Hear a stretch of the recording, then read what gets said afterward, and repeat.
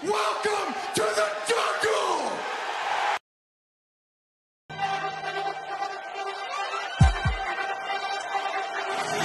Let's go. Stripes, stripes, stripes, stripes, stripes, stripes, yeah. Stripes, stripes, stripes, yeah. Stripes, stripes, stripes, yeah. Orange in the day, black in the night. Stripes in our veins, sparks gonna fly. The beast is awake, orange, black and white. Cause when the jungle come alive, who day we ignite and stripes. Cincinnati, we gon' rise and in the jungle we unite and dripping orange and black and white. Who day when we fight, live and die in these stripes. Wake up the beast, every day is a feast. Time to bust it off the leash. In the jungle dripping heat, tigers strike the city streets. East side stand up, west side stand up. If you reppin' who day, time to put your hands up. Bingo stripes, we in it. New day, new age, yeah, we get it. Cincinnati jungle fit it. Who day in our house, we win it. Orange and black and white, we build it. Earn our stripes, you know we kill it. Bleed our colors, jungle dripping. Nasty, natty, yeah, we live it. Lit the crowd, get the city loud. Yeah, we feasting now. Fit the bounce, make the city howl. Now we beastin' now. Thunder through the tunnel, from the sideline to the huddle. Stripes we tatted on the jungle when we flex that who they muscle on them. Stripes.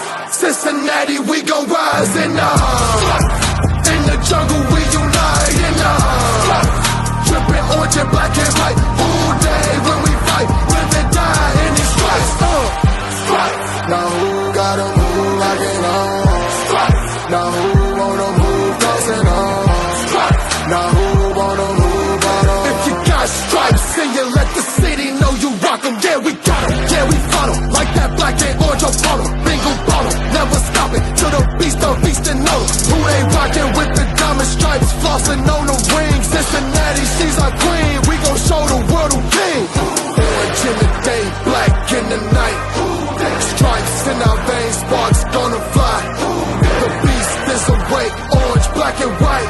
Cause when the jungle come alive, who day we ignite and Cincinnati, we gon' rise and in the jungle we unite and dripping orange and black and white. All day when we fight, live and die in these stripes. Now who gotta move like it on? Now who wanna move crossing on? Now who wanna move on? All day when we fight, live and die in these stripes. Hey guys, what's going on? Welcome to the show. This is Sports with Strawberry Ice. I'm your host, the Iceman, Jeff Trunapole. And as always, I'm bringing you sports from a West Side point of view right here in the great city of Cincinnati, Ohio, home of Jackpot Joey Burrow and the AFC champion Cincinnati Bengals. Now, do me a favor, if you found the show, hit that like and subscribe. Smash that thumbs up. I'm up to 1,535 subscribers on YouTube. That is awesome. As always, I appreciate every single one of you guys. Now, if you're watching on Facebook or Twitter and you have yet to subscribe to my channel, please do so. Please go to Sports with Strawberry Ice. Hit the subscription button, hit the bell for the notification. And every time I go live, you'll be notified because I'm trying to get to 2,000 subscribers. Hopefully by the time football season rolls around. So tell your friends, tell your neighbors about Sports with Strawberry Ice on YouTube. Also, exclusively in the YouTube chat crew, we're doing super chats. So if you want to make sure your comment gets read, or you want to support what I'm doing, give me a super chat. I would greatly appreciate it. And as always, I'm coming to you live from the Ice Cave. And the Ice Cave is brought to you by T Properties. T Properties, quality housing for quality people. Check out the website at www.tpropertiesllc.com for all your rental property management needs and your rental needs. So what's up to everybody in the chat crew? Dale, what's going on? Foxy, Richard, Josh, Jeffrey, what's up? What's up? And first off, Richard wants to know Foxy. Yeah, talking about the trade today. The trade was Tyreek Hill got traded to the Miami Dolphins for a whole lot of picks. And yeah. And he got more money, a lot of money. So the Chiefs. Sorry, I'm doing a lot of things at one time while I try to talk. It's kind of discombobulating me sometimes. But Chiefs got I think right now got worse, but they got a lot of picks. A lot of picks. They got like 12 picks, I think, in this draft. I think I read like something like that. So they could get some players and get better quickly. Now, see, this is what might happen when Jackpot Joey Burrow gets paid $500 million or whatever he's going to get paid here in a couple years. But hopefully he goes the Tom Brady route and takes a little less money so he can pay some more players. But we'll see what happens. So I got a great guest today. He's part of a new podcast called Rally Around the Natty.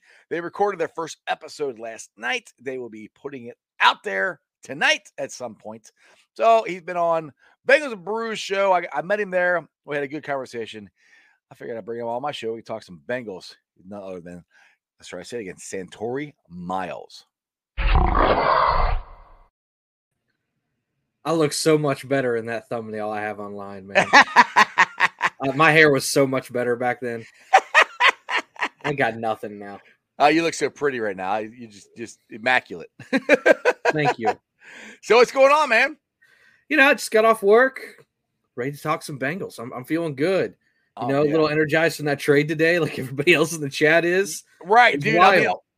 Dude, we can talk about the trade here real quick because I work at nights. And I got up and I start checking my phone and everything. I turned the TV on, NFL Network, and then first thing on NFL Network pops up, Tyreek Hill traded. I'm like, what? I was like, holy crap. My first thought is, why? And second thought is, okay, you start knocking the cobwebs out from sleeping, like, all right, well, Patrick Mahomes is making however much money Patrick Mahomes is making. They can't afford everybody, which is what happens. As what happened to Seattle. Seattle got Russell Wilson got all that money, then they couldn't afford people. So this is actually, I think, a kind of a smart move, I think, for Kansas City because, like I said, I think they have 12 total picks in this draft. I mean, Miami, they're spending some money. They better hope Tua is actually good. That's all I got to say because they got Armstead and now they got Tyreek Hill. So I don't know. What's your thoughts on the trade? The trade itself, I go back and forth with this. I always say that I would much rather have a bona fide player as opposed to a bunch of picks and prospects, regardless of the sport, just because you know what you're getting. But when it's becoming easier and easier to draft in the NFL with all the information that we have, and the fact that they were basically given an entire draft, I don't know if you know the exact details, but if you got them, give them to me. 1 this year, 2 this year, 4 this year, 4 next year, and a 6 next year. Jeez. That's a whole draft. Wow. A 1, a 2, 2 4s, and a 6. Nobody cares about the 7th. Let's be honest. Right. A lot of times that's just a throw in for a swap of value. So, I mean, you could argue that all 5 of those picks aren't going to equal to the type of player that Tyreek Hill is because he's one of a kind. Mm-hmm. But if I'm getting 5 picks, and I don't have to pay that salary, right, and my quarterback's already Patrick Mahomes, you would think I could probably find the value somewhere else. So, and the thing too is that this draft is very, very deep in wide receiver. It is. It's very deep. It's the deepest it's ever been. That's why I keep telling people, as far as the Bengals go, I'm not worried about wide receiver until 4th, 5th round. You can because all we need is a guy who could be our 4th wide receiver and hopefully maybe return punts or kicks as well too. Right. And the other thing about that trade, though, is he'll sign the extension on the back end, right? Yep. 4 years, 120. For those of you that are not super apt in terms of contract, a lot of people get focused on the numbers, right? Don't focus on the number too much because the number is always going to get bigger because the cap always gets bigger. A lot of times what people do when they do contracts is the initial average annual value. So the total big contract number divided by the years. So in this case, it came out to 30 million, 120 divided by 4. Quick math for all our mathletes out there. That would not be me. Okay. Math don't get along. So that's $30 million a year. This year, the cap is set at 208. And for reference, that comes out to 14.4% of the cap. Over the past 10 to 15 years, wide receivers' average annual value when signing that big contract has typically been about 10% of the cap. So this reset the entire wide receiver market by nearly 50%, and it followed suit just a little bit more. but also what Devontae Adams just got.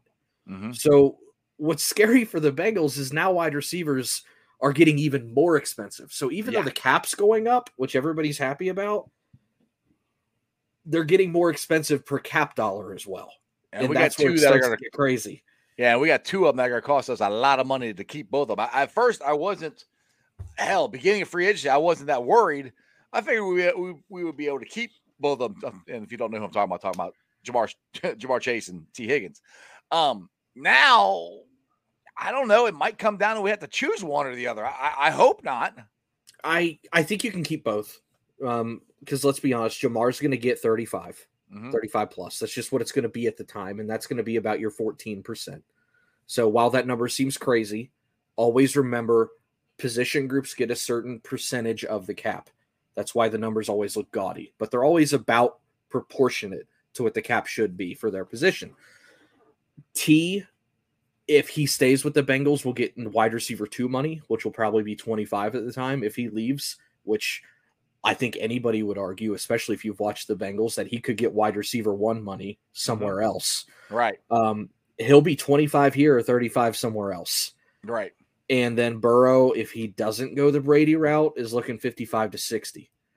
So you're going to have some pretty big paydays, and they're going to be coming up really, really fast. A lot quicker than people anticipate, too.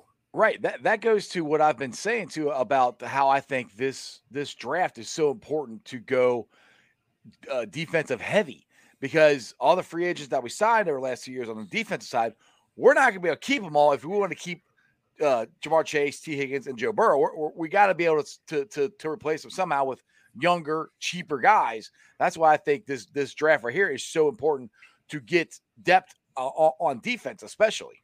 Right. When you have a situation that you're in, which is the situation everybody aims to be in, by the way, to have the quarterback, right? You need to make a decision. You need to make a decision of whether I'm going to keep paying guys on offense or pay guys on defense. And that's okay. I think it's pretty damn obvious the Bengals are going to try and pay the guys on offense because they're going to want to keep that Joey B, Jamar Chase connection for the next 10 to 15 years. Yeah. With that being said, you're going to have to pay the line. The moment you pay a quarterback, receivers, and a line, you have to take money away from somewhere else, meaning your number 3 receiver, meaning maybe a number 2 receiver, meaning your running back, meaning your defense. So the decision you have to make is which side of the ball are we going to invest on? Because at this point, it's like you have half of your money to invest. So you invest on the offense in this scenario. Right. The side that you don't invest on, you have to be damn sure that you trust the scheme and the coordinator. Which I think after what we've seen in the playoffs and how Lou shut down Kansas City twice, yes, sir, that you're okay with that. And he's done it with guys that aren't super expensive. They've spent some money over there, but it's not like they've broken the bank over there. So I anticipate the Bengals to keep Jamar, keep Burrow, make a really good run at T. I think they can afford it. But the moment they do that, you're going to see some of these defensive guys fall off. So like you said, start loading up on defense to layer these contracts because those are going to be the ones you want to let go first. Well, that's why I'm so impressed with the contracts that the Bengals, the free agent contracts the Bengals have signed over the last couple of years, and it goes along the same lines of what they did this year. They are very smart contracts. They are guys within, they're 28 to 30 years old. That's the age range they're in. They're not contracts that are going to break the bank, but they're good, smart players, and they're good contracts. So for future-wise, that gives us the money to go out and keep the players we have. But the contracts that we have, like Lyle Collins, basically, for what I understand, it's a 2-year contract with a avoidable 3rd year or a dead cap money 3rd year, however you want to say it. Right. They're paying him basically the same amount of money they would have in Dallas, and if they had traded for him. So they got him for the same amount of money and didn't even have to give up a draft pick. That's freaking awesome. No, the Duke Tobin's done a astronomically great job, especially with that deal. But keep in mind, like we said, that's a 2-year deal. And I know I see some comments about why are we focusing 2-3 years from now, but that's what the good teams do. You have to. You have to. That's I know our window is right now. Yes. But the window right now, if you don't start thinking about it, closes in 2 years. Very cool. If you want that window to stay open, right, you need to start addressing it now. You stay ahead of the curve so you don't end up like Cleveland. Right. Well, this is how New England was able to have this long run with Tom Brady, and this is why Seattle couldn't, because they had all their money invested in Russell Wilson, and then they had nothing behind them. The defense went away. They couldn't afford a defense, and they never had anybody behind them to replace the guys, the great players they had. And that's what happened. That's what I don't want to happen to the Bengals. I don't want, Joe Burrow to be the only guy we have here, and eventually we trade him because we can't do anything else like Seattle has to do. So that's where you have to start thinking about this now. Well, and you're also seeing it right now with Kansas City. Yes. With Tyreek Hill's gone now. Yep. I mean, they wanted to extend him long term. He probably wasn't going to get 30 a year from Kansas City. Right. Because they've given everything and then some in Kansas City to Patrick Mahomes. So you're seeing that problem across the league right now. And, I talk about the cap percentage. The cap percentage that works for when you can retain your team is when your quarterback's average annual value is around 18 to 19%. We're starting to see quarterbacks now cross that 25% threshold, which if you have a quarter of your entire resources going to your team, you just can't bring everybody back. So that's why we're hoping Burrow goes the Brady route. Because they've got a lot of really, really, really good pieces. And let's be honest, the last 3 off seasons, the Bengals have hit on almost every single thing that they've done, with the exception of a couple here and there. They have been like crazy efficient. That's not going to continue. Be realistic. So you need to prepare for the fact that someone's going to leave. You're going to draft a dud. Something's not going to work out. You can't just leave it all on Burrow. You've got to start building the depth that's ready to come up.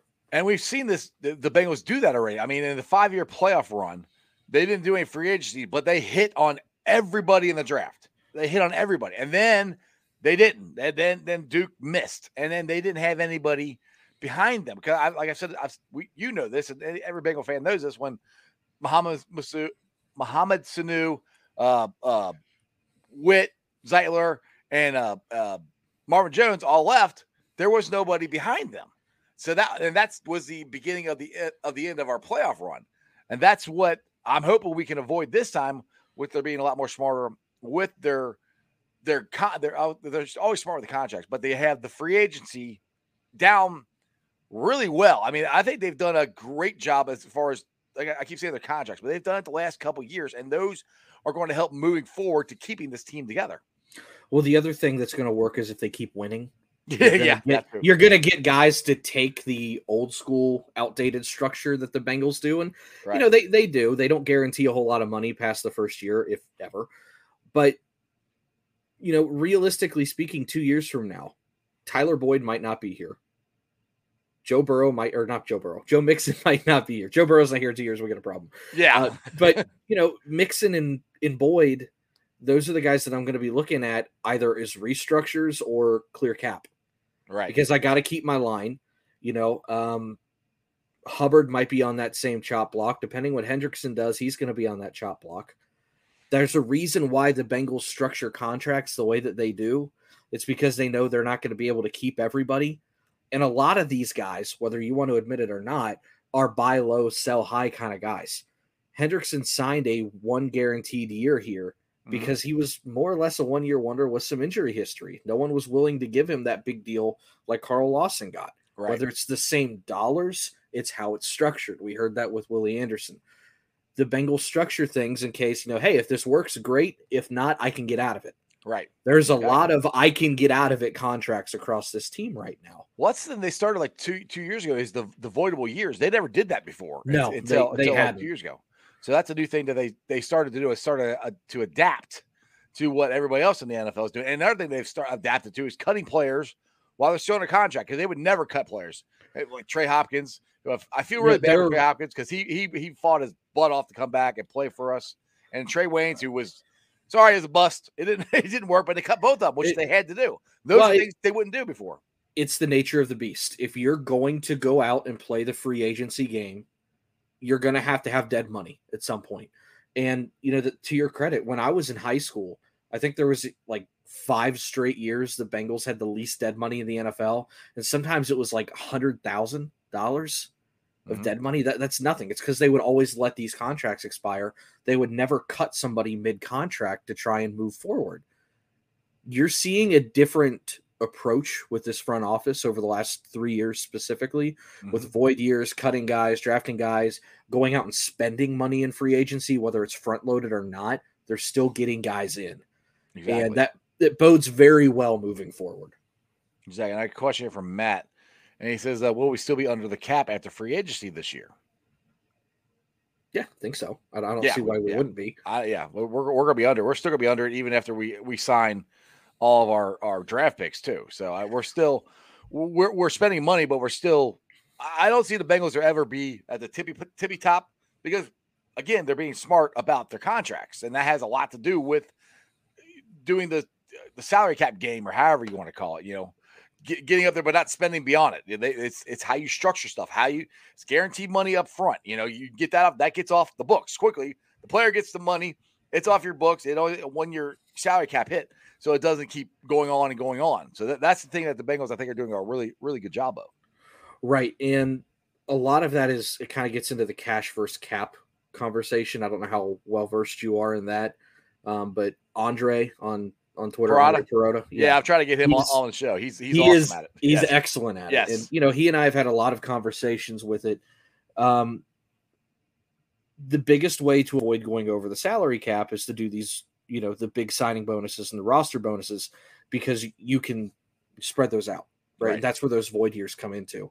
And the way the Bengals have been structuring their contracts, the way they've been doing the signing bonuses, the way they've been putting in void years lately, there's a reason why they're still under the cap.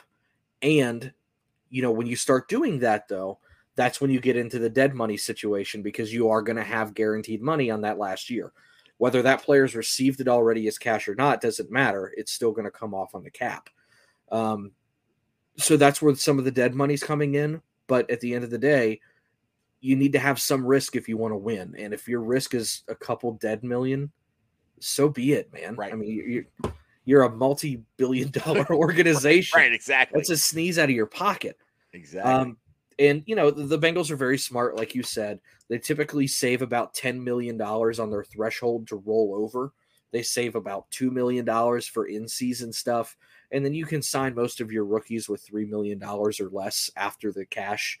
And last I saw, they're somewhere hovering around like 13.5 to 14 million. So they're probably just about done with their spending. But they've got like 60 plus guys on the roster. They haven't drafted anybody yet. There's no undrafted free agents. There's going to be cap casualties after the draft. I don't expect too many more moves in free agency. Maybe a couple small guys here and there, like a Trey Flowers. Yeah, that's who I like. I like to see him next. I like right. to get him next, and then hopefully, since Larry O, unfortunately, didn't fail at his physical. Now you were talking about this off the air. If he comes back, it would be a 1-year prove deal, and it might not be till later on. It would be, you know, if he would be, in my opinion, he'd be forced to take a 1-year prove deal. And if you're going to take a 1-year prove deal again, you might as well come back to the Bengals and do it there. What's your thoughts on that? Well, I can't see anybody at this stage giving him a multi-year contract. I think he's going to get a 1-year prove-it deal somewhere regardless. But like we said off air, I don't think he's going to get any kind of a deal until after the draft. If there's a position this draft is moderately deep in, it's interior defensive line, that 3-tech position that he plays. So I could see a lot of teams, you know, just going through the draft, seeing what they can get. And I mean, let's be honest. If you're looking at the draft right now and you've got all these 3 techniques and even some 0 techniques you might be able to slide over, or some of these really crafty, you know, bigger edge rushers that you could bump down.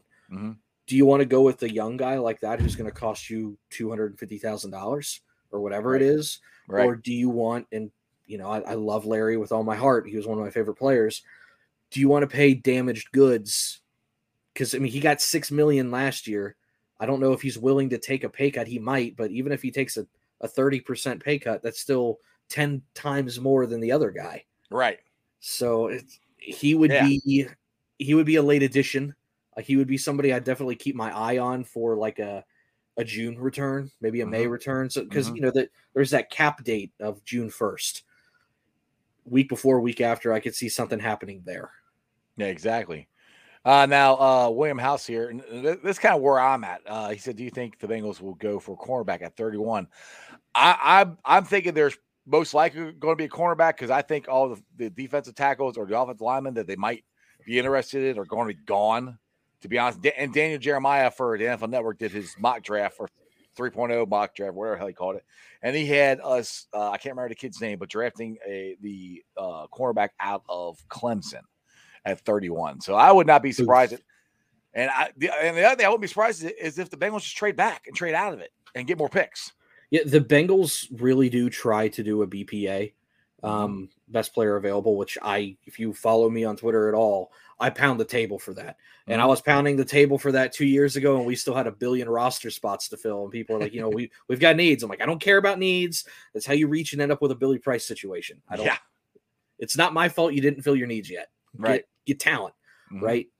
As for 31, I would put a lot of money on it that it's at least going to be defense. There's a lot of rumblings from inside the building and outside the building that it's defense. And what the Bengals have done the last few years, and this is the smart way to do it. The draft is going to be one side rich. Free agency typically is the other side rich. It just works out like that.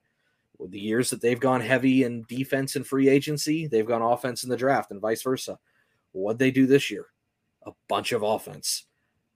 They still have a couple needs in that defensive secondary. I don't like filling needs in the draft, but if it's that position heavy like corner is, and you've only got one need like corner is, it would make a lot of sense that it ends up being a corner at 31, whether that's Booth, the kid from Florida.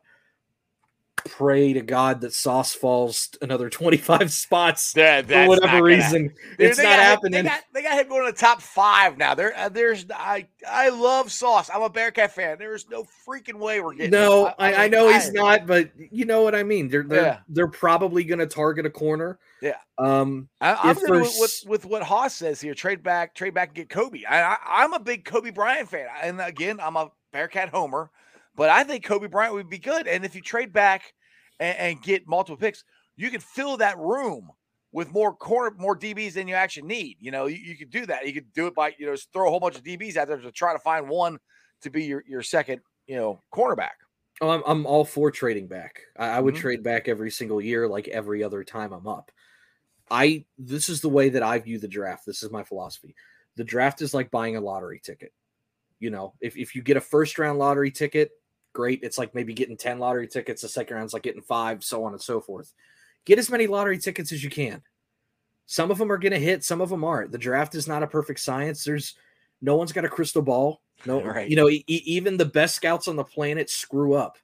Even the best Daniel Jeremiahs and the Mike Mayocks. Mike Mayock was just a GM. It didn't really how'd that work out? Well, it doesn't matter. Right.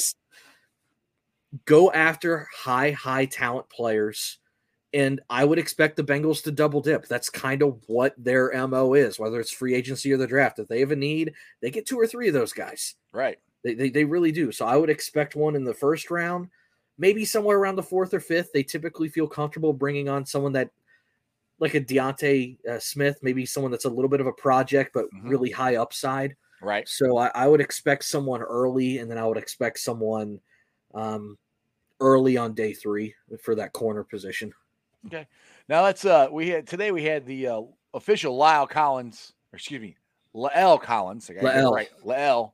So you can call him L or you can call him ACLC, whatever. La'el Collins press conference today, and I got a couple clips from this, and I thought it was kind of interesting. Zach Taylor was asked how much he was involved in the La'el negotiations. This is what Zach had to say.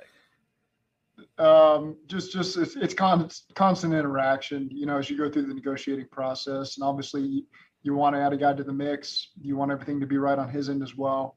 I went to March Madness Saturday, and where was it? Indianapolis, and so I probably wasn't as attentive to the game as I otherwise would have been, as I'm taking phone calls and text messages and all that. But at the end of the day, it all came together, and we're all happy about it.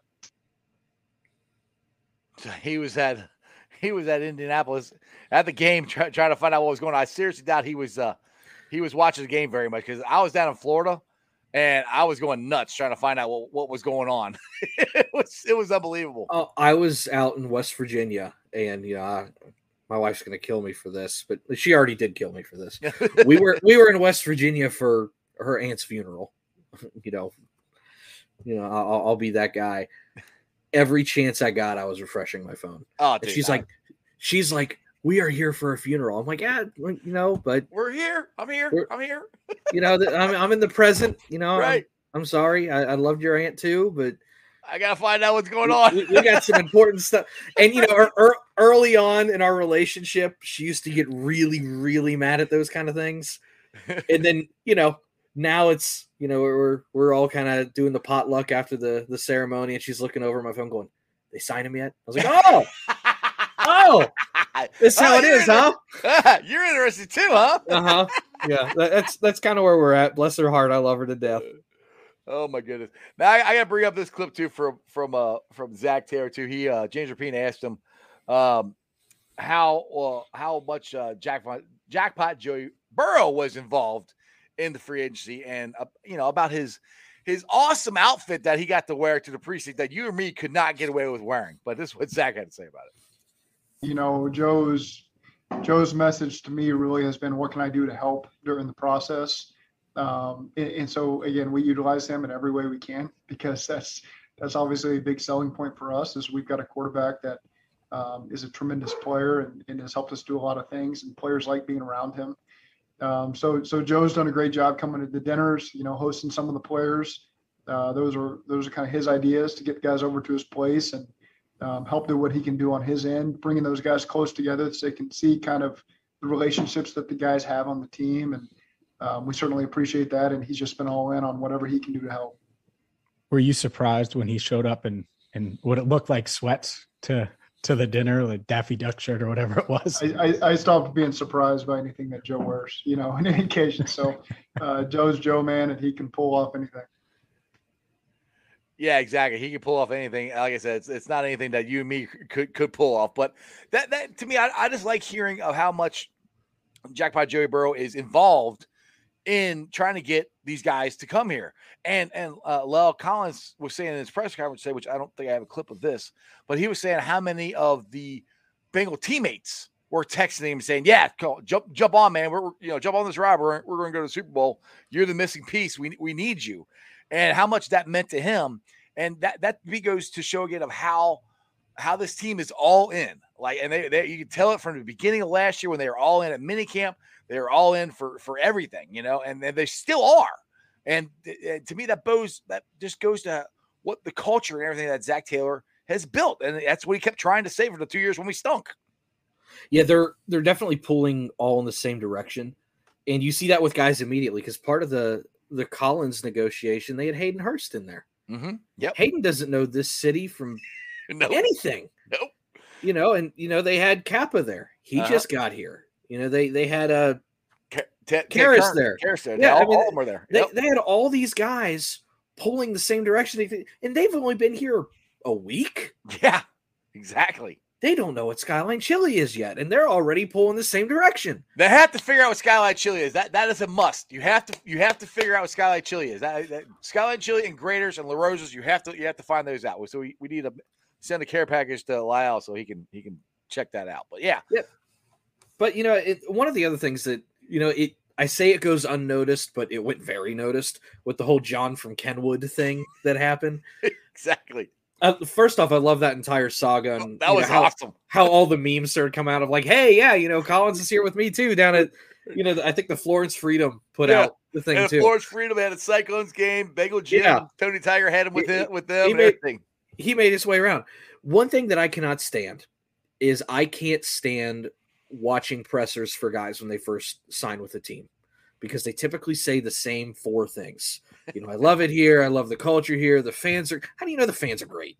You don't know. You've been here 12 minutes. Lyle does. He knows. But when you have a guy who's ventured to Kentwood and come back, and he had 2 or 3 pretty notable fan interactions there, and then he is kind of laughing about it, like, he's out at Lululemon and people are stopping him, like, "Are you going to sign here?" Like, he got talked to on the plane. Yeah, there's a guy on the plane. They're ready. Recognize him. Yeah. He's like, "Dude, we need you." I think the difference is, and you wouldn't think this from an outside perspective, right? But you and I are from Cincinnati. We understand kind of the culture and the community is here. It's very tight knit, right? Unless you go to Elder, then we don't care. But it's That's very West tight, Side, baby. yeah, very very tight knit community here. So when you have Lyle Collins running around Kenwood Mall, people stopping him on the flight, probably stopped him a billion other times. I don't know how much it's going to happen to him in Dallas or New York City. There's a sense of community, and it's not overbearing here. You know, people just, hey, I'm a fan. Can I get a quick picture? Then they move on. They understand, it's not I'm going to follow you around all day. And it's a little bit different atmosphere, a different attitude here. And it can be kind of a breath of fresh air if you come from one of these giant franchises like Dallas. So, being that it's a difference in community, I think it was maybe an easy sign. And I think the fans maybe did play a small part in that. Oh, I absolutely think they do. And one thing that Lyle said too is talk about, how he, liked going around the city. He actually stopped by the river and he actually talked to some of the guys that are down there fishing. I don't have that clip, but talk about how they're fishing and talk about how, how much what size fish they're getting or whatever. And apparently he's a fisherman. He goes, hey, you never know. Mondays I might be down there in the river with a pole in the water in the river fishing. Now, I would give Lyle some information. Don't eat the fish out of the Ohio River. I would throw it back. Water. don't touch that water, man. If you want to go fishing there, cool. I'd throw the fish back though. But the cool thing is, and it kind of goes to what you're saying about the city and Lyle. I'm just gonna call him L. L liked going to Joe's house, how chill it was and everything, and he had some comments on that on his press conference here. You said my first name is L, but everybody just calls me L, so just call me L or LC. Doesn't matter. I've been hearing some new names like the Bodyguard. I kind of like that one too. So, but yeah, from the jump, just like I said the other day, I felt like Cincinnati was a perfect fit for me. Obviously, just the history there, me and Coach Frank, and obviously just. When you look at that roster, you look at the way this team is built. I feel like we got the best chance to win right now. It's going to come down to the 11 guys on the field, offense, defense, and special teams at all times. So we're just going to have to stick together, work, and let everything show for itself. But I'm excited. I'm excited to get to work with these guys. Joe Mixon. What a hell of a player, what a hell of a running back. He's definitely one of the guys that also made this decision for me, pretty easy. Just talking to him, and having a relationship with him already is great. Anytime you have a relationship with the running back, know what type of runner he is, and he's just ready to cut that thing back to the right. So, I'm excited.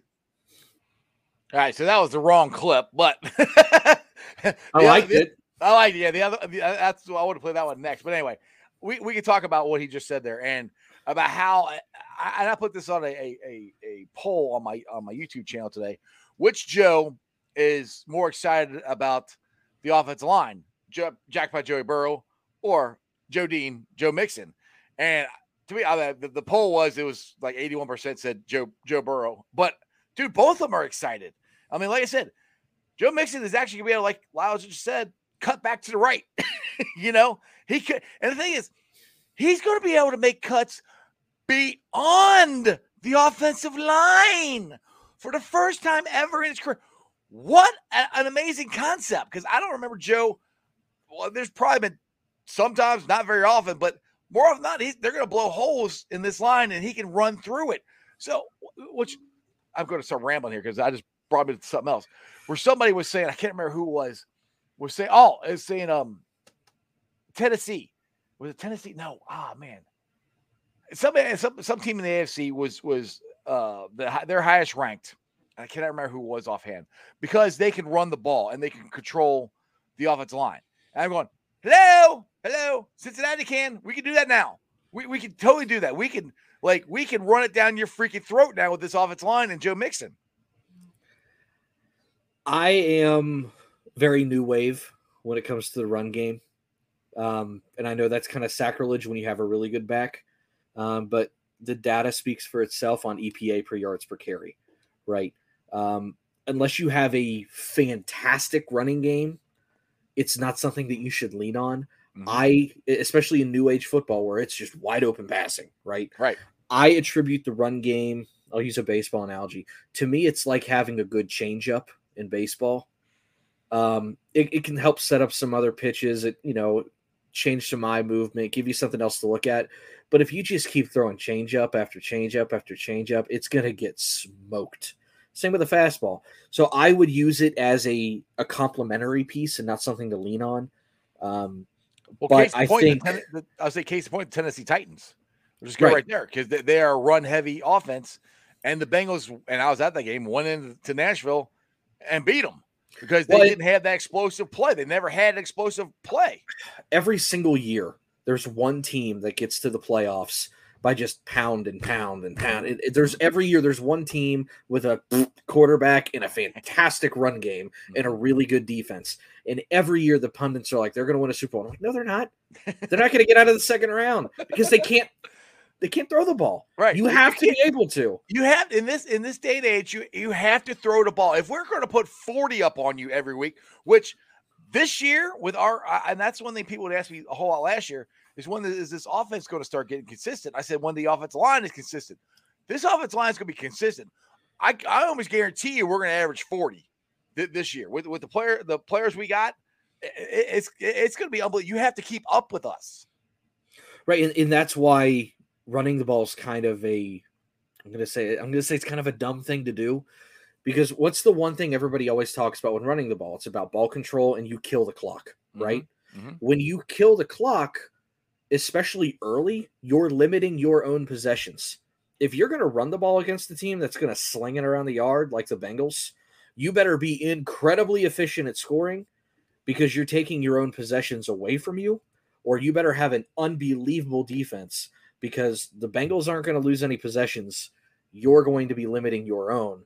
And if you're going to try and play catch up with a run game, I'll take my chances. Yeah, exactly. And that's where I'm even more. I mean, dude, I'm ready for football to start now. I'm so excited about this team. I was excited about the team last year. I'm even more excited about it this year because we finally got the offensive line and all this stuff. Look, like I've been saying, all these quarterbacks coming to the AFC and everything. To me, it's like the AFC is the varsity, the NFC is the JV. It's not necessarily. It's not a good thing that it's so loaded. But I'm not scared. I'm not scared at all because guess what? Only, let's say, I think there's like 3 teams in the AFC that don't have a legitimate quarterback right now. I went through it the other day. 6 of them are going to make the playoffs, or 7 or whatever it is. It's going to get so diluted that you're only going to have to play 2 or 3 of these guys in the playoffs anyway, like you would any other year. So yeah, I guess the regular season gets a little bit more competitive. The thing is, but it doesn't make it any harder when you make the playoffs. If anything, it goes back to the old adage of you played a harder schedule, so now you're ready. Yeah, true. But I mean, if the Bengals get the number 1 seed overall, which that's got to be the goal, get the number 1 seed in the AFC, you got what? 2 games? That's it, right? You're not playing a wild card. It's division and then the AFC Championship game. So then you're into the Super Bowl. So that's the thing is, it's going to be tough, but they have every chance, as good a chance as anybody, to get the number 1 seed this year. Yeah, I mean, I don't think people understand how important that number 1 seed is. Oh, it's huge. Especially because the number 2 doesn't get you a bye anymore. Well, it's one less game. People say this though. The Titans had the number 1 seed, and look where that got them. Yeah, but we just talked about it. They don't throw the ball. Right. They beat up. That's what people. They beat up on a horrible division that can't stop the run. Right. You kind of limped into the playoffs, and then, they. If they'd have ran with Dante Foreman, they probably would have beat us. I remember ego the team got in the way. I remember the team now. The guy was on NFL Network. I can't remember who or NFL Radio. The guy was saying now the Indianapolis Colts have Matt Ryan. He thinks they are the number 1 team in the AFC. And I'm like, That's I'm like, why? He goes, because they can run the ball. I'm like, we can run the ball, but we also got 3 wide receivers, the Migos, who can sling it over anywhere. Plus, we got, I think, a very good tight end now, too, in Hayden Hurst. Do you want to know why? Do you want to know why the Colts won't be a favorite in the AFC right now? Why? Because of Matt Ryan. He's never won. True. Everywhere he's gone. Well, 28-3. I can't say everywhere he's gone. He's been with one team. Yeah, but he had the 28-3. He's never going to get away from that. Well, it's not just that. He chokes all the time. He's had loaded rosters and decent coaches. I know Atlanta kind of gets shit on, but they're not, they're not a poverty franchise. No, he's never been able to make it happen. Mm-hmm. And the one time, 28-3. Mm-hmm. 28. Yep. You were blowing him up. Yep. But, he's the reason why they won't. He's old, and he's never done it before. Well, call me a hater, whatever. I can't look at Matt Ryan and go, yeah, he's the guy.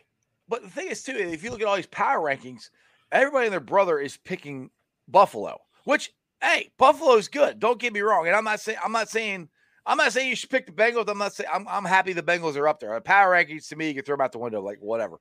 But what has Buffalo done? I mean, yes, they got Miller, but what else have they done to really improve themselves? They haven't done much to improve.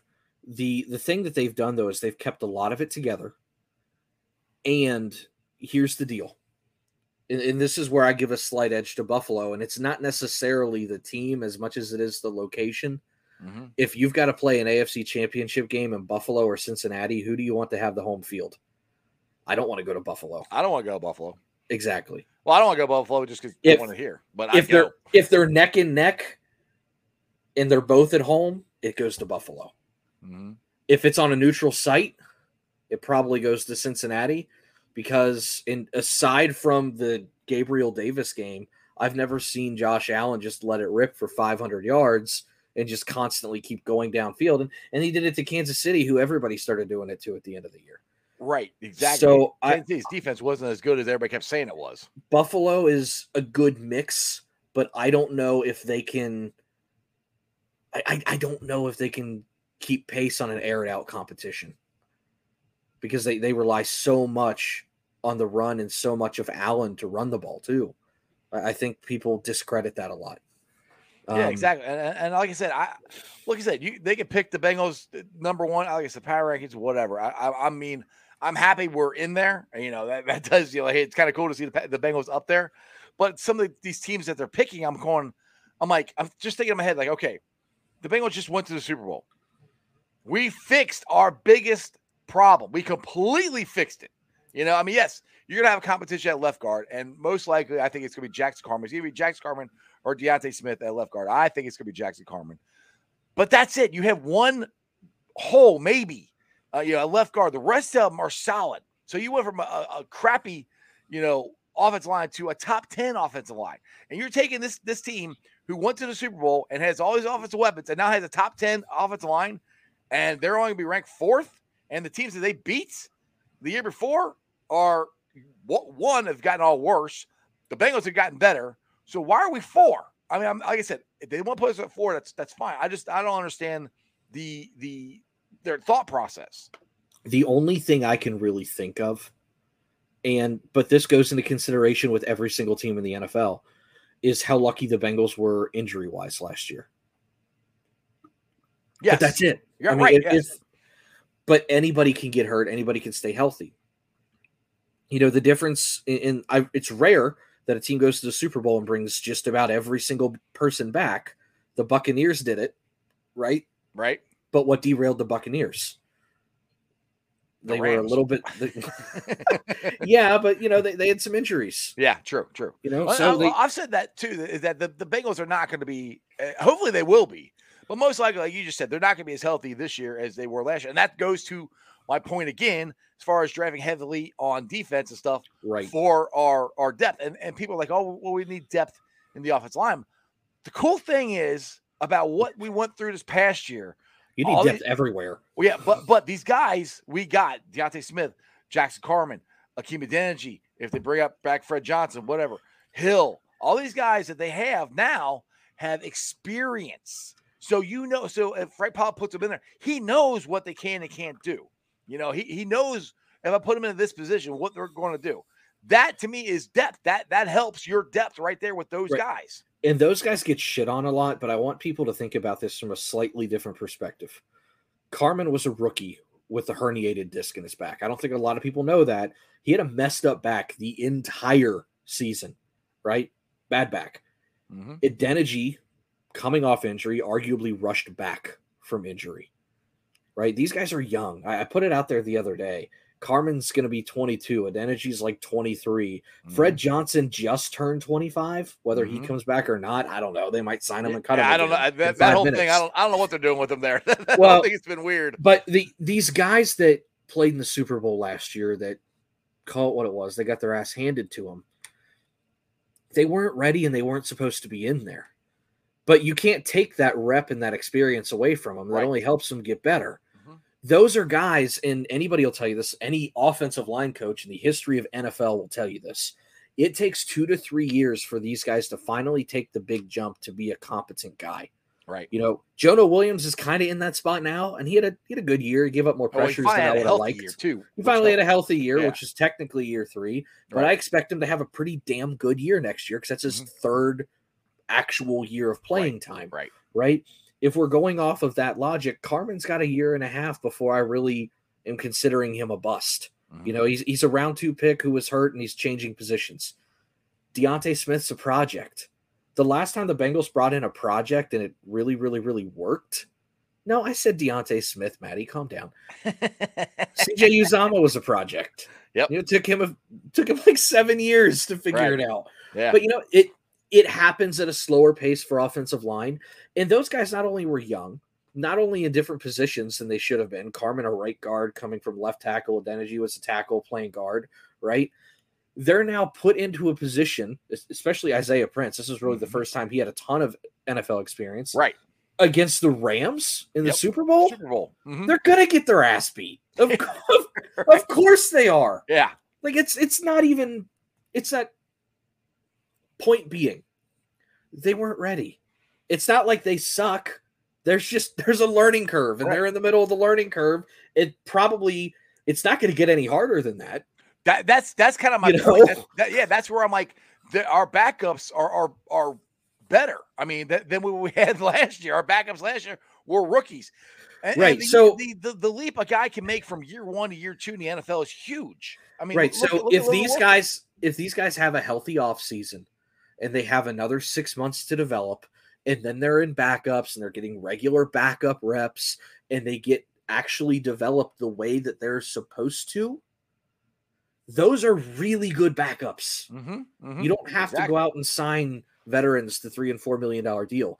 If your backups are guys that have gotten reps before and know the system and are under the tutelage of a Frank Pollock, you'll be okay. Can you put all 3 or 4 of them out there at the same time and say, let's go? No, you absolutely can. Can Jackson Carman come in and play left guard while the other 4 guys are doing their job?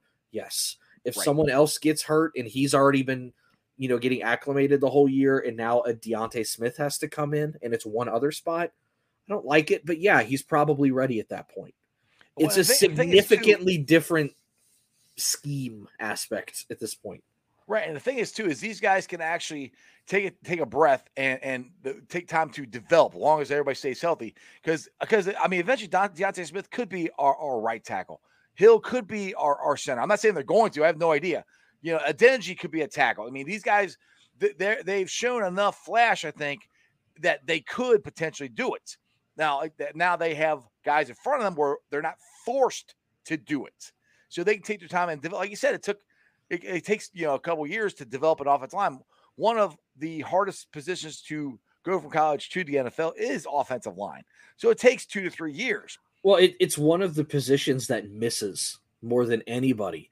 When you look at like percentage of positions that are hit or miss on a draft, offensive line is one of the biggest misses because it takes so long to develop, and a lot of people don't have the patience. Just call it what it is. I mean, you look at teams like the Giants, they have a coach for 1 year, they fire him. Right. I mean, okay, so now you expect me to let that organization develop somebody for 3 years? offensive line is a lot like a baseball prospect. You can't just, draft a kid out of college and go, all right, let's go hit. Let's No, go. Yep. it is the jump is Yes. remarkable. It's one thing if you're a corner and you're an SEC corner and you're going against guys like a Jamar Chase every single day. But most defensive linemen in college football are bad. They're really bad. They're there because of their size, their speed. They've got tools, they've got traits that hasn't worked, they haven't developed, but they're big enough to get in the way, and they're not really having to stop the run. The NFL is about 5 to 10 years behind college to where it's just the way play calling is and the way schemes are. Mhm. Defensive linemen are, if offensive line's the number one hit, defensive line's got to be the number 2 biggest miss.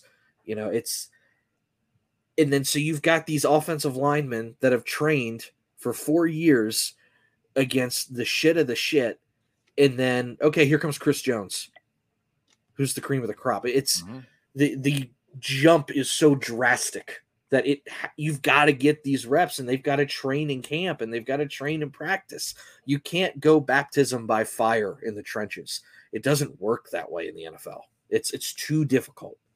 Well, Matt says here, unless it's Georgia or Alabama. Well, that's Ask Trey Hill. Yeah, I would say ask Trey Hill and Jonah Williams. Those are both. That's Georgia, Alabama, and neither one of them. Now Jonah got hurt his first year, but yeah, Trey Hill he missed calls. He had what they call brain farts or whatever. And being a center, you can't have that.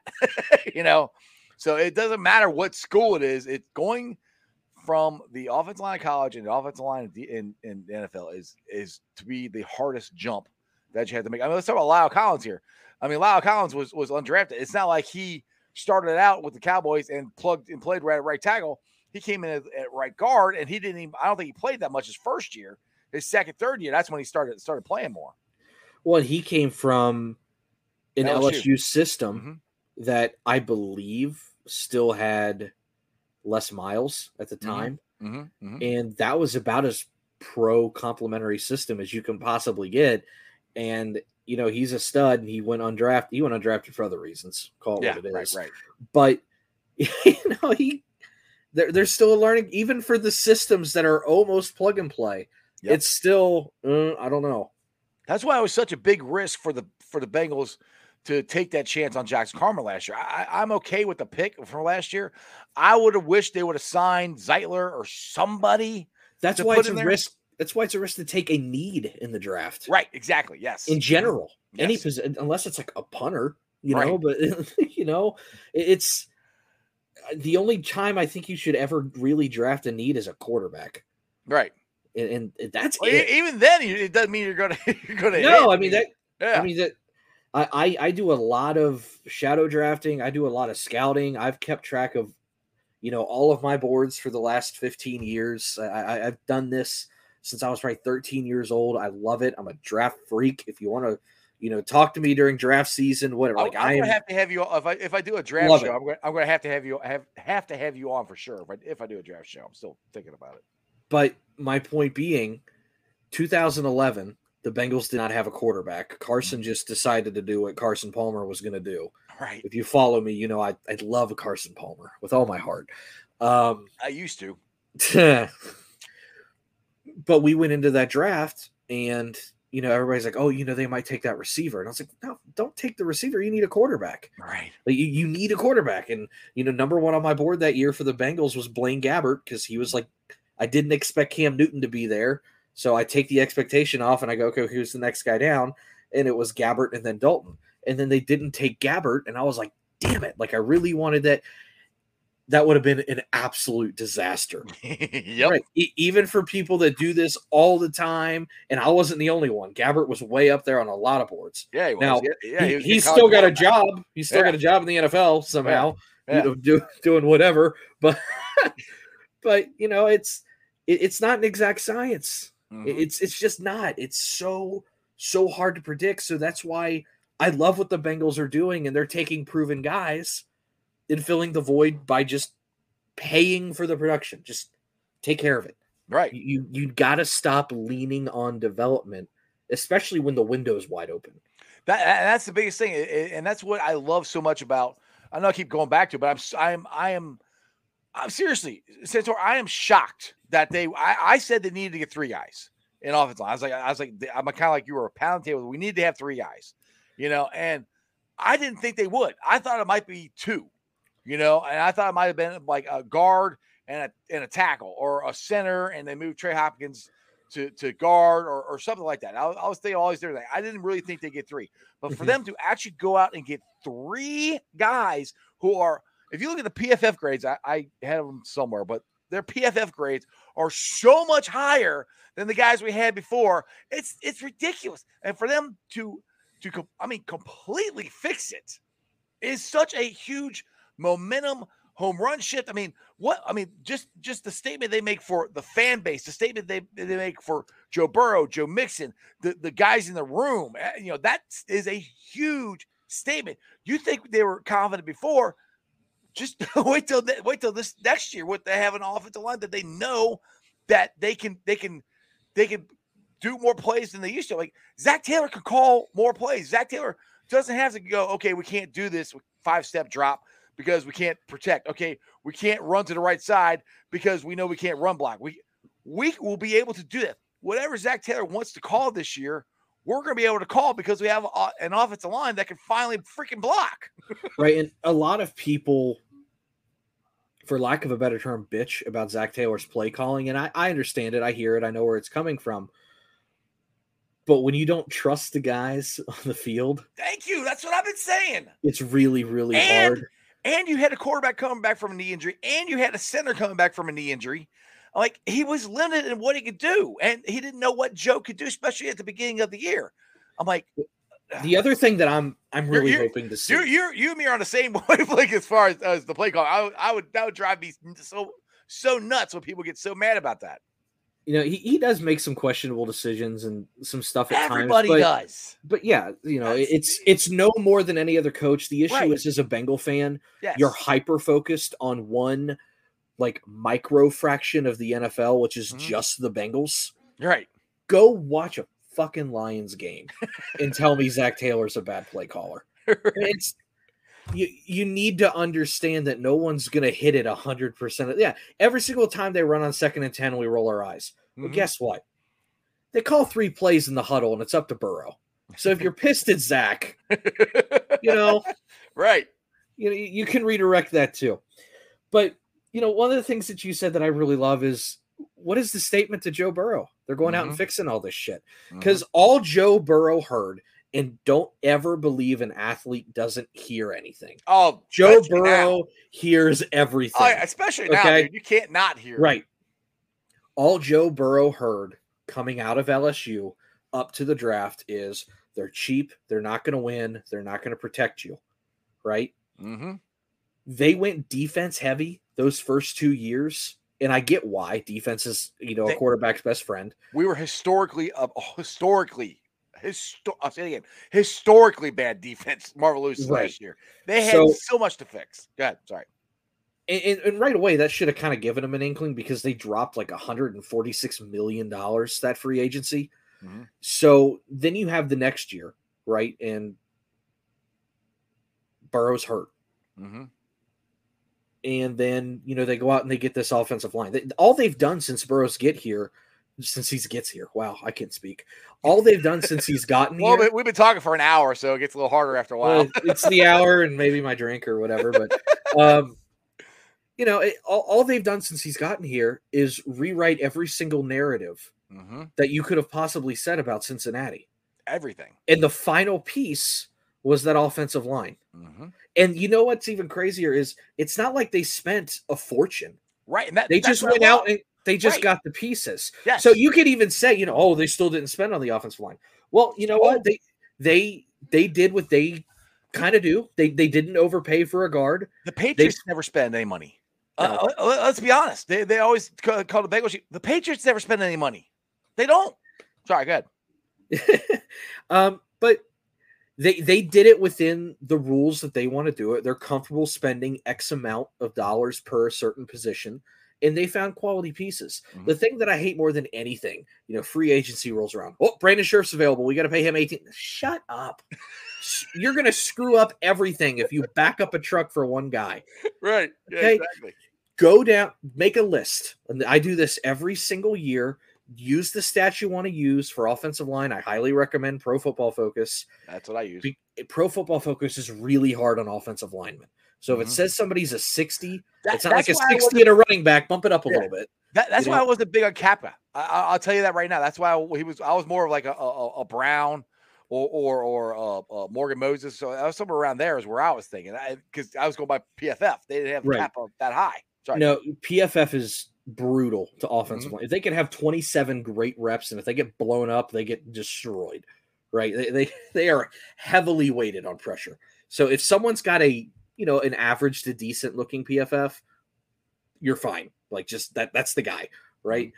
So everybody's always infatuated with signing the big name. Don't do that. Create a list. I got a list on my computer of 37 guys between center, interior offensive line, and tackle that I wanted the Bengals to go after. I added a couple more as guys got cut or released. The Bengals ended up at 45 with cuts. The Bengals ended up getting 3 of those guys. That sounds like, oh yeah, no, there's 45. You just need to get 3 of them. Well, there's 45, but there's 32 teams that all need 2 to 3 guys. How did you know? Well, you said they got 2 of those, 2 to 3 guys, right? So Lyle Collins wasn't on that list. Correct. Okay, yeah. I was going, how'd you know count? Never mind. No, but I had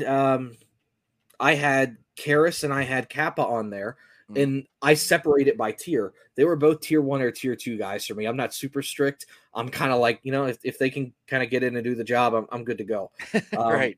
I take off guys that look too expensive. I take off guys that are over the age of 30, and I was able to shimmy it down to about 40 guys, which is kind of where everybody's going to be targeting between the ages of 26 and 29 and solid PFF grades.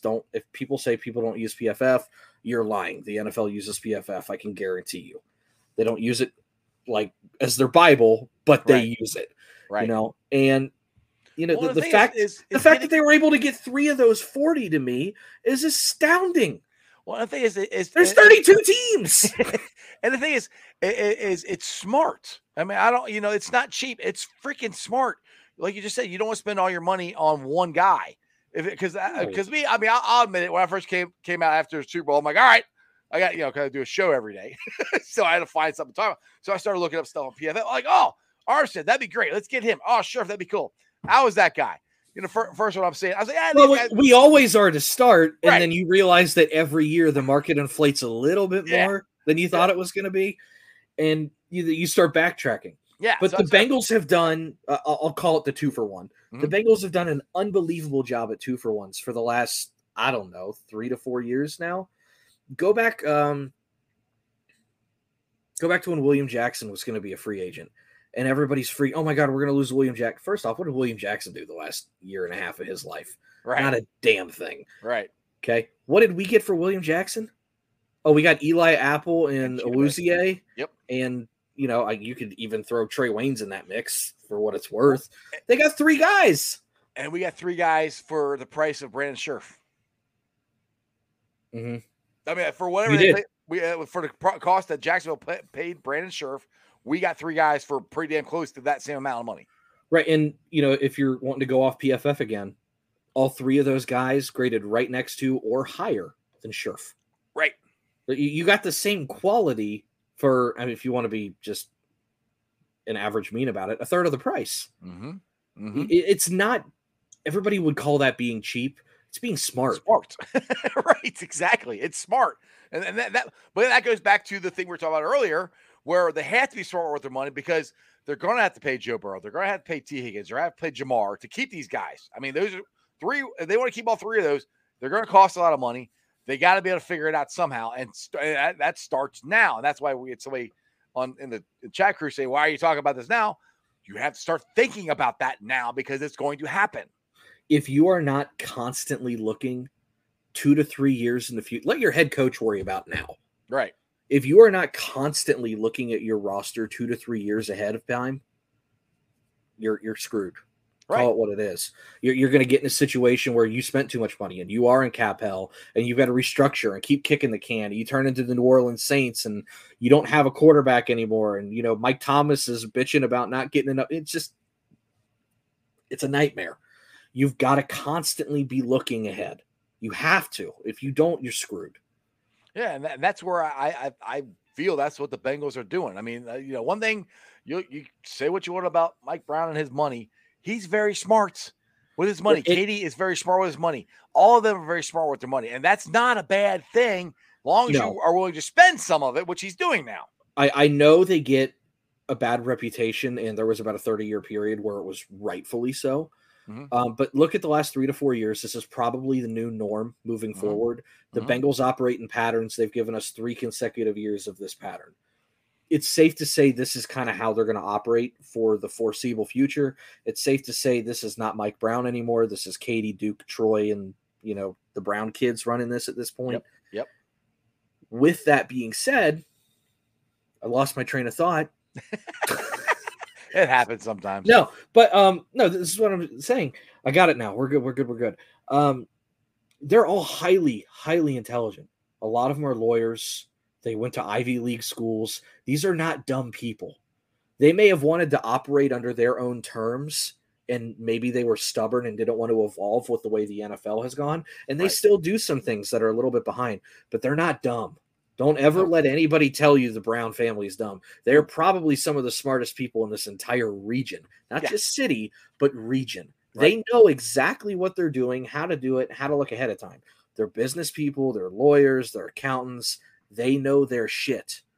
You just have to trust that now that this is the Katie, Duke, and Troy show, that this is the way it's going to continue. And if the last 3 years have shown us anything, Katie, Duke, and Troy can take a 2-win team into the Super Bowl in 18 months. You're in good hands. That gives you so excited. All right, Santor, I appreciate it, man. You've been on for an hour and 11 minutes, man. So I could keep doing this all day, man. But I probably need to go see my family. But tell everybody about your podcast. You got to drop it tonight, right? Yeah, we're going to drop it tonight. I got to do a little bit more editing. I think it's going to be a pretty unique podcast. It's called Rally Round the Natty. It's me and my father. It's basically just some back and forth banter. We're going to try and get some calls going eventually like this, but we hope it's a unique spin on things. Being that I'm 28 and my dad's like 100 years old. There's definitely that boomer versus millennial kind of thing in there. I'll talk about this. He'll complain about that. I'll tell him to shut up, whatever. It's going back and forth, but it's going to be once a week. It's going to be on Tuesdays. The big thing that I want to get across is every single month we do a donation for the month. Every single month. This month we have chosen the Ken Anderson Alliance, which is a foundation that helps out with autism. Very close to my heart. My brother's autistic, so I've always tried to kind of cater toward that realm if I ever did something. But every single month we're going to do a GoFundMe. Proceeds go straight to the donation that we're going to do. We've got it set up that way. I don't profit off of it. I don't keep any of the money. If you donate $1, you're automatically put into a raffle. First place every month for the raffle is a hoodie. We make our own hoodies here at the studio. Second place is like a coffee mug or something. My wife's real crafty. She can make all that crap. I don't know. And the big thing is, if you donate $10 at any month during the year, right, up until November 30th, you are automatically entered into a raffle for a jersey from Cooks, like one of the nice, like $300 custom ones. Ooh. I will put forth a voucher, comes straight out of my own pocket. We're not making any money out of this. $10 gets you put in an automatic raffle. You tell me what you want. If you want like one of the 90s jerseys with Uno on the back and a 1, Jamar Chase, I got it. We got it covered. The goal is to raise awareness for all these charities. So we hope it's going to be fun, a little back and forth, father and son, and try to raise some money for some communities. That sounds awesome. That sounds awesome. I'm definitely going to have to check it out tonight when you drop it. I want to do this real quick. I want to do this $5 super chat I got from Rowdy every lap. He says, T. Higgins isn't all about the money as long as he is offered a fair extension. He resigns. No way he's leaving. He loves Burrow. I don't know, man. I mean, money talks, dude. I mean, I agree with you to a certain point, but I don't know. What do you think about that? Money talks, man. Yeah. You know, all these guys, money talks. Yeah, everybody's got their own prerogative, and that's fine. I never blame a free agent for leaving to chase money. Especially football players, man. They got so well, their career's short. They got to Yeah. secure the bag and take care of their family. They got a Yeah. chance to do something a lot of people don't. But with that being said, we can offer him a fair extension to be a 2. Yeah, I mean, they're not going to give him number 1 money. Rob says we're acting like we won't pay him, though. Yeah, I think they're going to pay him, but like I said, they're going to pay him to be a number 2 receiver. You can't pay for 2 number 1s and a quarterback and a line and a defense. You start having to cut. If they can pay him to be a number 1, great. But I don't necessarily see he and Jamar both getting $35 million contracts. I mean, the thing is, whatever you pay T, Jamar is going to want more than that. I mean, Right, because he is the one. I look at it as 1A. I don't really think we have a distinct one. But well, you have to be smart with your money. Like we said, you can't just necessarily say, oh, we're going to pay him all the money, then we're going to pay him all the money. T's going to get first wide receiver 1, whatever you want to call it, XC, whatever. He's going to get those offers on the market, and he knows that. The Bengals are going to have to pay him like a 1 to keep him. I don't think he's taking a discount for Joey B. You would be out of your mind. Unless they go on a run and start winning 3 and 4 championships. Let's start that next year. That sounds good to me. Oh, right. Rowdy doesn't want us to get off. He keeps giving me super chats here. Hang on a second here. Okay, he's got $2 super chat. Thanks for that. Salary cap goes up to $100 million next year. I haven't heard that number. He keeps saying that. I'm like, I don't know if that's true. I know it goes the number up. It's currently at 208. I haven't read the CBA in a while, but typically it goes up about 10 to 15% every year. The number that I've seen over the next 2 to 3 years is somewhere around 250 to 260, and that's where we're getting that $35 million number. Mm-hmm. Because like we said earlier, wide receivers traditionally get 10%. Now they're getting about 13 to 14%, and 14% of 250. Oh God, mathlete time. Mathlete time. It's 35 right on the dot. How about that? Ding, ding, ding, ding, ding, ding, ding. There's your number. We're not making this shit up. It's percentage yield, man. So there you go. So that's projection where it's going to be at probably. So I mean but the thing is, like some people in here said we're not keeping TB. 2 guys that I love that I know won't be here for a long term is Tyler Boyd and Mixon. Well, Mixon is, I love Mixon, but when his contract's up, he's going on, he's moving on. Well, here's the deal. His cash and cap hit, I think for the final year of his contract, I looked it up the other day, was like 13 or 14 million. No, sorry. The one that I could see possibly staying is Boyd, because with the cap going up the way it is, Boyd's final cap hit is about $8 million. $8 million for a good slot receiver who at the time I think is only going to be 28, 29 when that contract's up. Mm-hmm. That's not a bad deal. That's something I could stomach. It just depends how everything else is going with the roster. If they've got a clear space, he could be on the chop block. If they don't have to, I don't mind keeping that. I mean, you just paid. I mean, let's just be relative about it. You just paid La'el Collins $10 million a year. Tyler Boyd $8 million a couple years from now after the caps exploded doesn't sound too bad. Yeah, exactly. Rob said that's why everyone's holding out, taking long-term contracts, not for 10%. Right. So there you go. All right. Seriously, I'm gonna let you go this time, as long as nobody gives a super chat. But again, check out Santor's podcast, Rally Around the Natty. A lot of the proceeds, all the proceeds that he can get goes to the Ken Anderson Alliance. You can get a jersey. I'm like, I'm in. I want to get a jersey. I love jerseys. I'm wearing one right now. So we our official Twitter is at Rally Round Natty. The GoFundMe is in the bio. Like I said, $1 donation automatically gets you in for the monthly rally, monthly raffle. Yeah. Hey, you called the monthly rally. There you go. That might be a little catchphrase. The $10 donation gets you in for the raffle for a custom jersey of your choice down from Cooks. I'll go down there with you. I'll hand deliver it, whatever. And that winner will be picked. Beard and all, he'll show up. Yeah, beard and all. It's that'll be picked, I think, around the last week of November. So there's plenty of time to get some money in there. It's for a good cause. I don't keep a dime of it. I don't need it. This is all just for the community. There you go. Sounds good. Check them out. We are definitely going to have you on again. And yeah, this is great. I'm definitely going to have you. I knew you were good when you're on Bengals and Brews, so I knew I wanted to have you on. So anyway, I appreciate you, brother. Take it easy. Absolutely. Thanks for having me. You have a great night. You too. Hooday. Hooday. All right, guys. I hope you enjoyed it because that was really good. I knew he was good, but wow, that was a lot of awesome information there from Santor. So go check out, like I said, go check out his podcast, him and his dad, Rally Around the Natty. The proceeds that they're trying to donate money or generate money for the Ken Anderson Alliance. So that's a good thing. So go check that out. And there's all kinds of great podcasts popping up here in Cincinnati, mostly about the Bengals because Bengals are really good.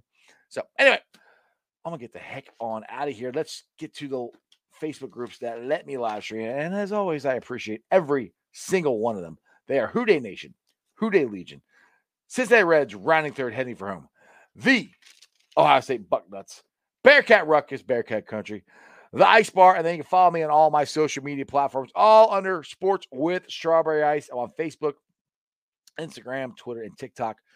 Twitter handle is at Jeff A. Trenopole. TikTok is at Iceman90. You can find all of them under Sports with Strawberry Ice. I will be pulling off the sound later on tonight. We're at an hour and 21 minutes. If I keep talking, it might be an hour and a half, but I'll put it on the podcast later on tonight. It'll be on BeanPod, Apple iTunes, Spotify, Google, Stitcher Play, pretty much wherever you get your podcast. Please make sure you rate, like, and review. I would love to get to 1,000 downloads. I would love to get to 1,000 viewers on my shows.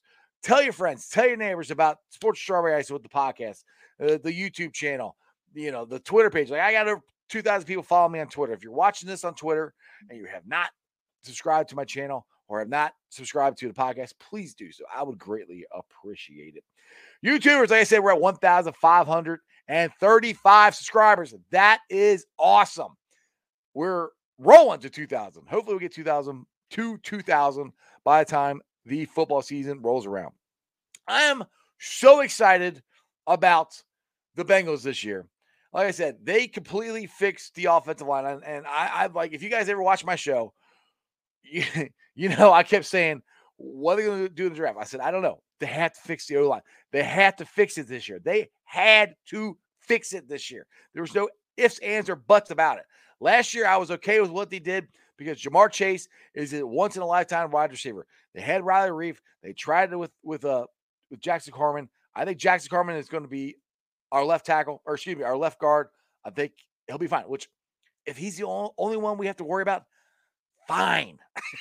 That's cool with me. I love Quentin Spain. I wouldn't mind if they bring him back and let him battle it out. But from all accounts, it doesn't seem like that's what's going to happen. Maybe I'm wrong. Maybe I'm not. I don't know. Either way, we got one issue, and I don't even say it's an issue. We have one competition spot on our offensive line. That's it. 3 new guys. Our offense is going to be consistent. One of the biggest pet peeves people kept asking me last year is when our offense going to get consistent. When our offensive line gets consistent, it's going to be consistent. Joe Burrow is going to actually be able to have a 5-step drop. I don't even think they thought about that last year, or the last couple years. And Zach Taylor is going to be able to call whatever the hell he wants. He doesn't have to compensate for Joe Burrow's knee. He doesn't have to compensate for Trey Hopkins' knee. He doesn't have to compensate for the offensive line not being able to block. He doesn't have to compensate for Joe Mixon not being or having to make his first cut in the backfield. It's fixed. I can't emphasize this enough. This is huge. Huge, huge, huge, huge. We go in the draft. We can draft best player available. That's awesome. We can trade back. Best player available. This is where you want to be. You want to be in this position every year to draft the best player available. That helps you. You can develop guys. It helps your depth. Helps you replace guys. This is awesome. Man, I don't want to get cold again, but I'm ready for football. I'm so ready for football. Anyway, this was a great show today. Again, my thanks to Santor. He was awesome. I either got Dale on tomorrow or I got Blake Jewell on tomorrow. I'm not sure. Kind of up in the air of which one's coming on. But it will be another great show tomorrow. Please make sure you check it out. And as always, other than that, that's just sports, baby. See ya!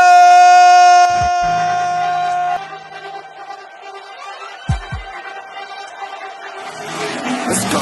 Stripes, stripes, stripes, stripes, stripes, stripes. Stripes, stripes, stripes. Yeah, stripes, stripes, stripes. Orange in the day, black in the night. Stripes in our veins, sparks gonna fly. The beast is awake, orange, black and white. Cause when the jungle come alive, day we ignite and stripes. Cincinnati, we gon' rise and in the jungle we unite and dripping orange and black and white. All day when we fight, live and die in these stripes. Wake up the beast, every day is a feast. Time to bust it off the leash. In the jungle dripping heat, tigers strike the city streets. East side stand up, west side stand up. If you rapping who that, time to put your hands up. Dingle stripes, we in it. New day, new age. We get it, Cincinnati jungle fit it. Who they in our house, we win it. Orange and black and white, we build it. Earn our stripes, you know we kill it. Bleed our colors, jungle dripping, nasty, natty, yeah, we live it. Lit the crowd, get the city loud, yeah.